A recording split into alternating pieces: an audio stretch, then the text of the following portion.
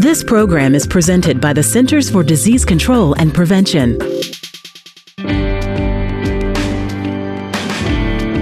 Hello, I'm Sarah Gregory, and today I'm talking with Dr. Laura Matrajt, a research associate at the Fred Hutchinson Cancer Research Center. We'll be discussing how and why social distancing works to help control COVID-19. Welcome, Dr. Matrajt. Thank you for having me. Social distancing is really more about physical distancing, right? I see people on Facebook saying they are social distancing, and then they post pictures where they are less than 2 feet from each other. What is the best distance to be from someone, and do conditions matter, like weather or air conditioning? Yes, so social distancing is all about physical distancing. So the recommendation is to be at least 6 feet apart from each other.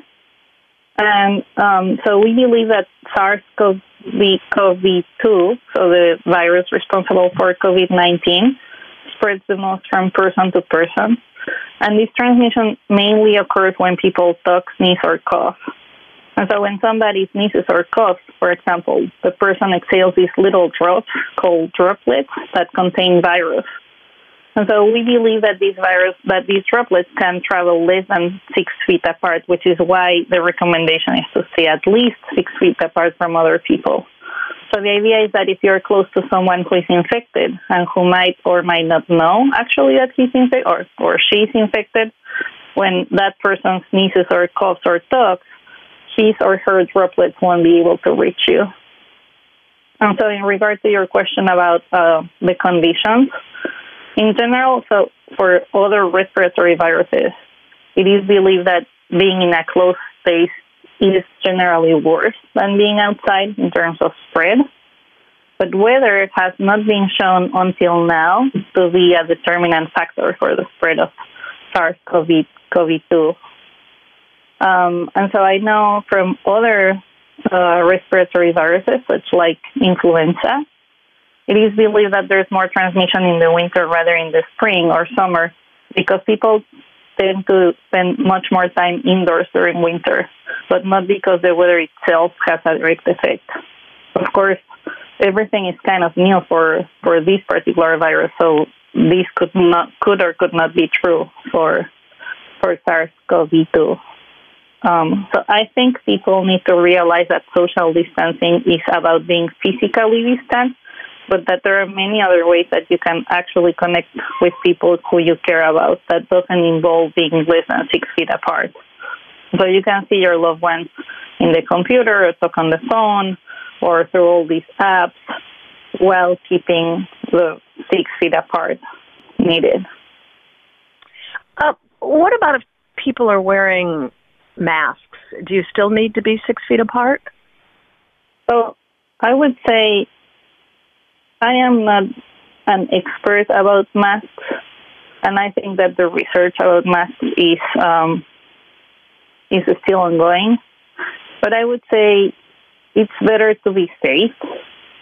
And so even if you're wearing a mask, I would still encourage people to keep 6 feet apart.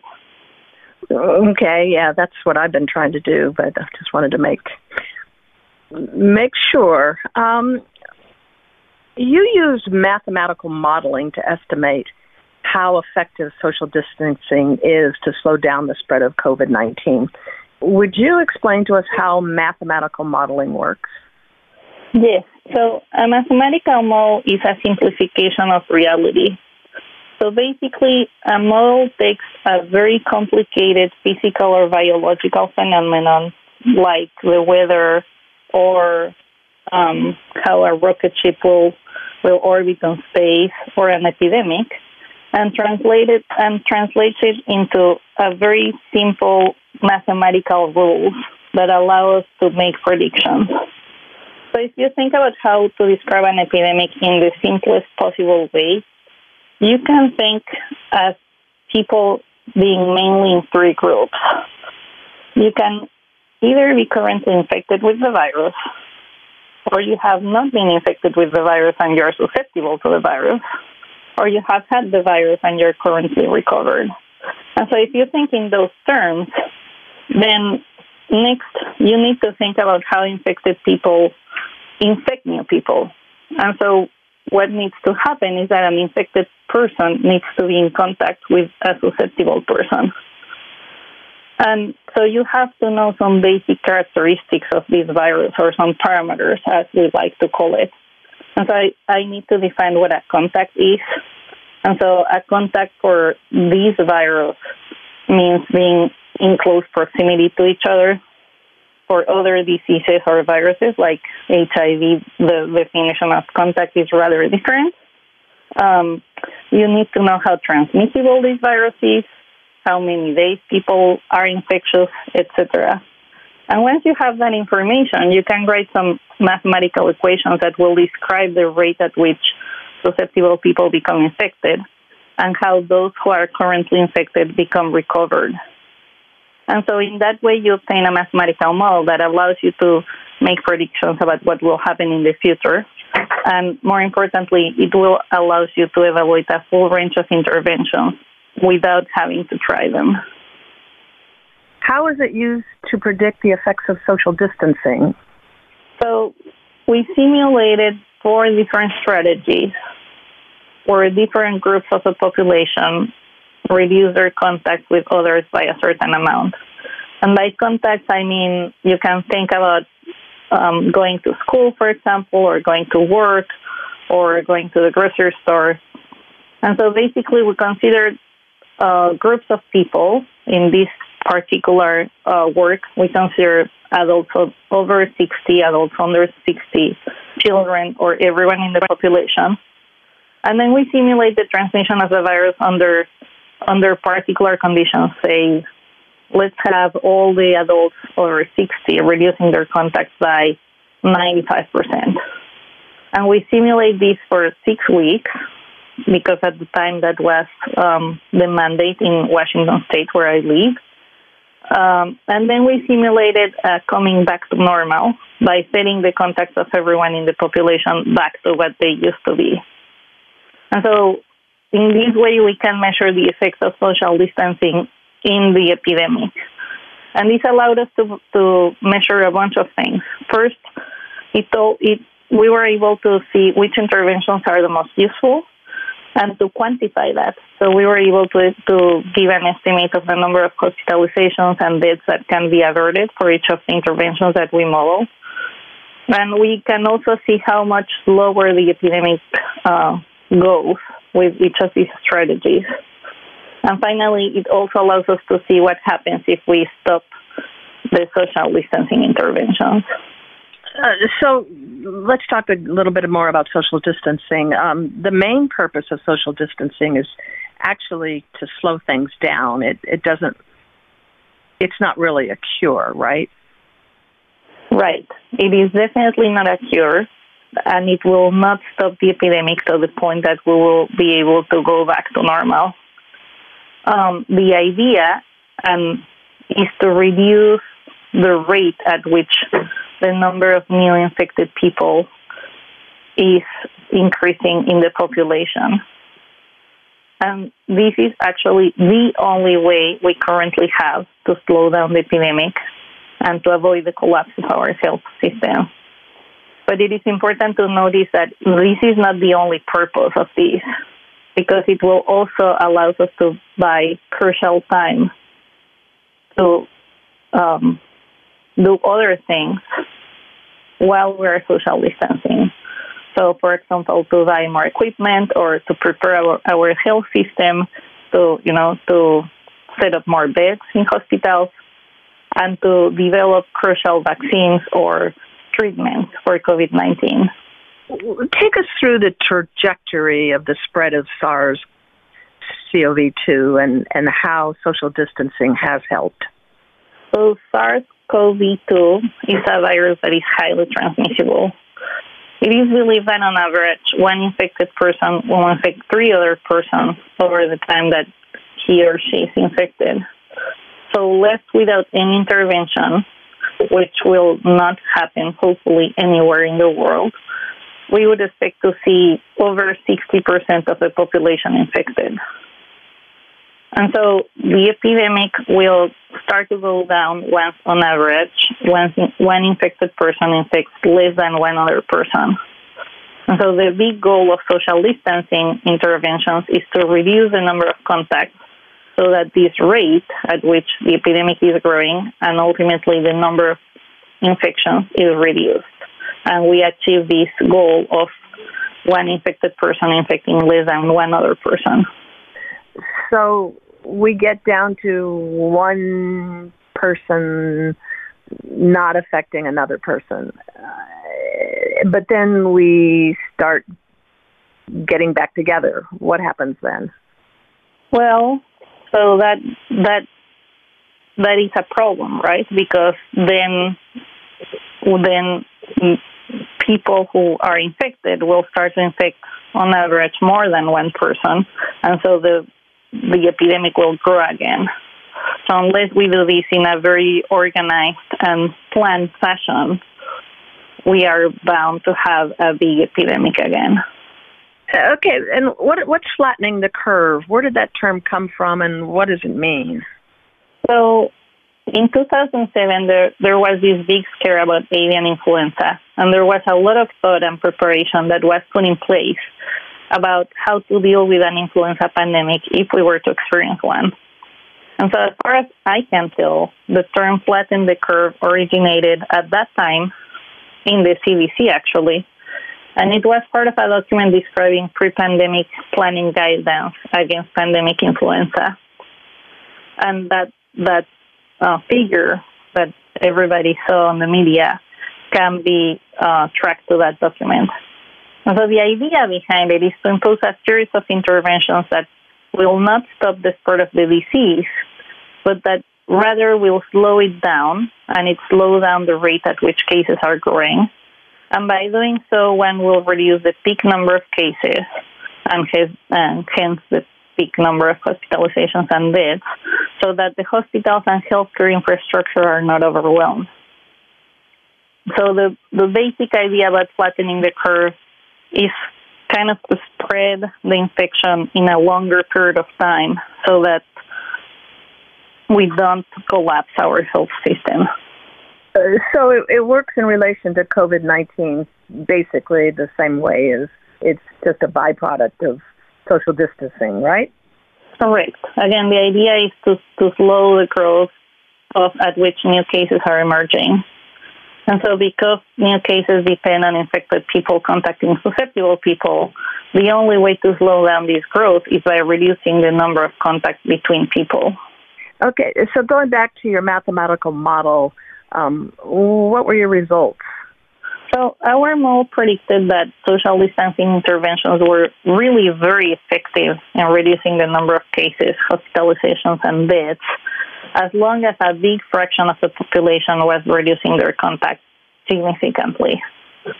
Also, we found something interesting, and that's that if you start the intervention early on, when there are very few infected people in the population, and then you lift that intervention, you will not flatten the curve, but you will actually delay the epidemic. And this is important because this intervention will buy you crucial time to prepare your health system. Now, like I said before, putting more beds into hospitals, buying more equipment, and staggering the epidemic maybe across the country. But it is important to know that once you lift the intervention, you're kind of back where you left. And in contrast, if you were to start your social distancing intervention later on, once you have reached the exponential phase of the epidemic, which is what probably happens in places like Italy or New York City, then you will indeed flatten the curve. And then it depends on when in this exponential phase you started the intervention. You might or might not see a second wave once you lift the restrictions. So specifically, what does your model say will happen now as the restrictions are lifted? So the model says that for all the scenarios we tried, we would have a rebound as soon as the restrictions were lifted. But you need to remember that in the work that we did, we didn't do partial opening up. We just opened up everything and went back to normal immediately. And so these rebounds that we observed in all the strategies that we tried would be a full rebound if we started the intervention early on, and it might be a smaller if the intervention started later on. And if you think a little bit about it, it is kind of expected. So if you closed everything very early on in the epidemic, like say here where I live in Seattle, very few people actually were infected. And so once you lift the intervention, it's like you're starting from zero again with almost everyone in the population susceptible.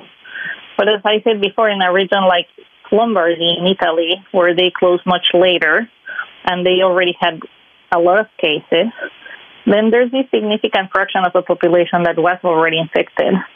And so if you assume that you cannot be reinfected in the short term, and that's an assumption that needs to be proven true, then these people who were infected and are now recovered, they kind of serve as a shield for those who are susceptible. And so when the second wave in that region happens, it might be much slower and much smaller. That's if it turns out that there's protective antibodies, right? Correct. But and that we don't know that yet. We know that the majority of the people do produce antibodies after being infected with COVID-19, but we don't know yet how much those antibodies last and if they are protective or not. What does your study tell us? What really needs to be done to get us past this pandemic? These studies tell us that to get us past this pandemic, social distancing interventions alone will not make the cut. It also tells us that if we open prematurely, then basically all this gigantic effort that we have all done by staying home for the past many weeks will be absolutely pointless. So in order to reopen the country or the state or a region, we need to be very thoughtful, and we need to have like a coordinated exit where we cannot lift all the interventions at once and we cannot just open everything up. But it has to be a slow process in which some sectors are open, you wait and see, and other sectors then more things are open, etc. And there's going to be some trial and error to see how this works. And more importantly, this needs to be done in conjunction with an almost exhaustive mission of testing, finding people who are infected with or without symptoms, isolating them, tracing their contacts, and testing their contacts. And so basically, neither of these things alone will be able to get us past this. We need to work on this with a more holistic approach. And lastly, I think it would make things far easier, in my opinion, and faster if the response was more globally coordinated or as coordinated as possible. Because this virus doesn't know about being, in a state or about local or federal boundaries. And so if we solve the problem in this region, but not in the one that is next to us, then when you open up here and you have new introductions from the region right next to us, we will have new infections. And so it has to happen in a coordinated way. Okay, and in the big picture, how does this mathematical model help public health? Well, so I think that these model in particular help in a number of ways. First, we identified that the timing of the intervention was crucial for the outcome of the intervention. So as I mentioned earlier, if you started the epidemic early, then it delays the epidemic. But if you started late, it flattens the curve. And so starting early buys crucial time and potentially saves many lives that will be lost if you start later on. Second, I also think we were able to quantify this term flattening the curve. And we were able to show how many cases, hospitalizations, and deaths you could avert with social distancing interventions while keeping them in place. This is very important because everything that you achieve, you can lose it if you open up these interventions and you have a big wave afterwards, because kind of the deaths that you averted in the first during the first phase, you will have them in the second phase, if that makes sense. And lastly, it showed us pretty early on that interventions could not be lifted without a very thoughtful plan, and that we needed to do this in conjunction with testing, contact tracing, and isolation if we don't want the epidemic to rebound. Tell me what you know about COVID-19 immunity and antibodies. So we are very early in this process, and so it's hard to say at this point if antibodies will be protective or not, and how long they will last. But I just saw a review, a really nice review, where people studied the other coronaviruses and the immunity for those coronaviruses. And so what they found is that if you look at the coronaviruses that circulate normally and that are the ones that give you the common flu, the immunity for those antibodies lasts around a year. But if you look at the coronaviruses that are more closely related to these ones, and those are the ones responsible for SARS and for MERS, those antibodies tend to last much longer. And so now the question is, what is going to happen with these particular virus? Because it resembles more to SARS, but it is being far more transmissible than SARS. And so it's going to be important and interesting to see what the immunity or how long immunity will last. What do you think the future holds for us right now? Well, so I think this is certainly the challenge of our lifetime. And so it's going to be difficult, and we're going to have to be very creative about how we go forward. But I am optimistic that a vaccine out of the 100 candidates that are currently undergoing some sort of testing will work. And I am also optimistic that a drug or a combination of drugs will be found to be efficacious against COVID-19. And if that's the case, that would be a game changer. But at least the vaccine will not be here tomorrow, nor in the following weeks or even months.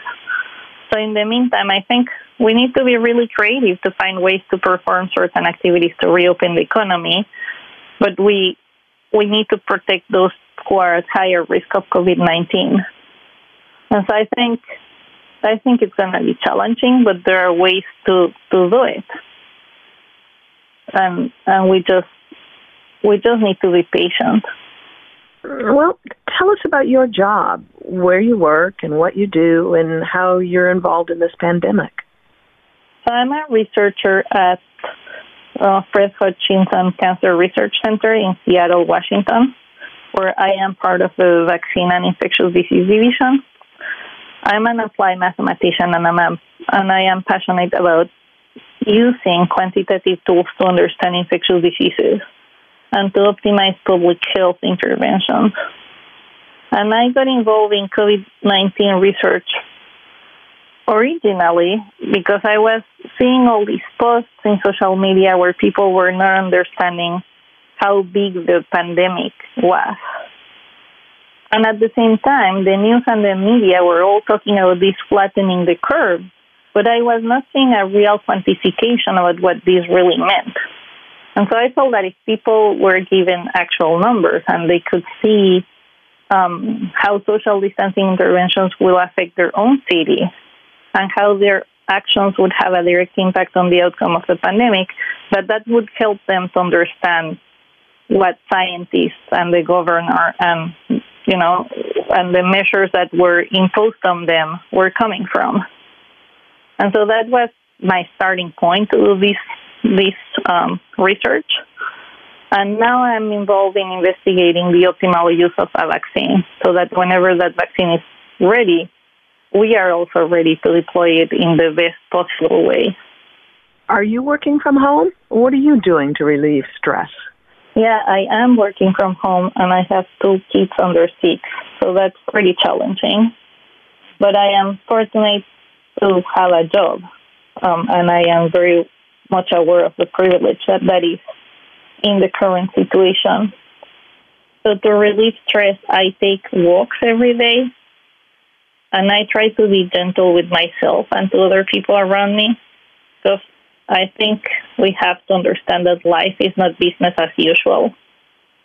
And this is something that we have never seen, and hopefully we will never see in another 100 years or so.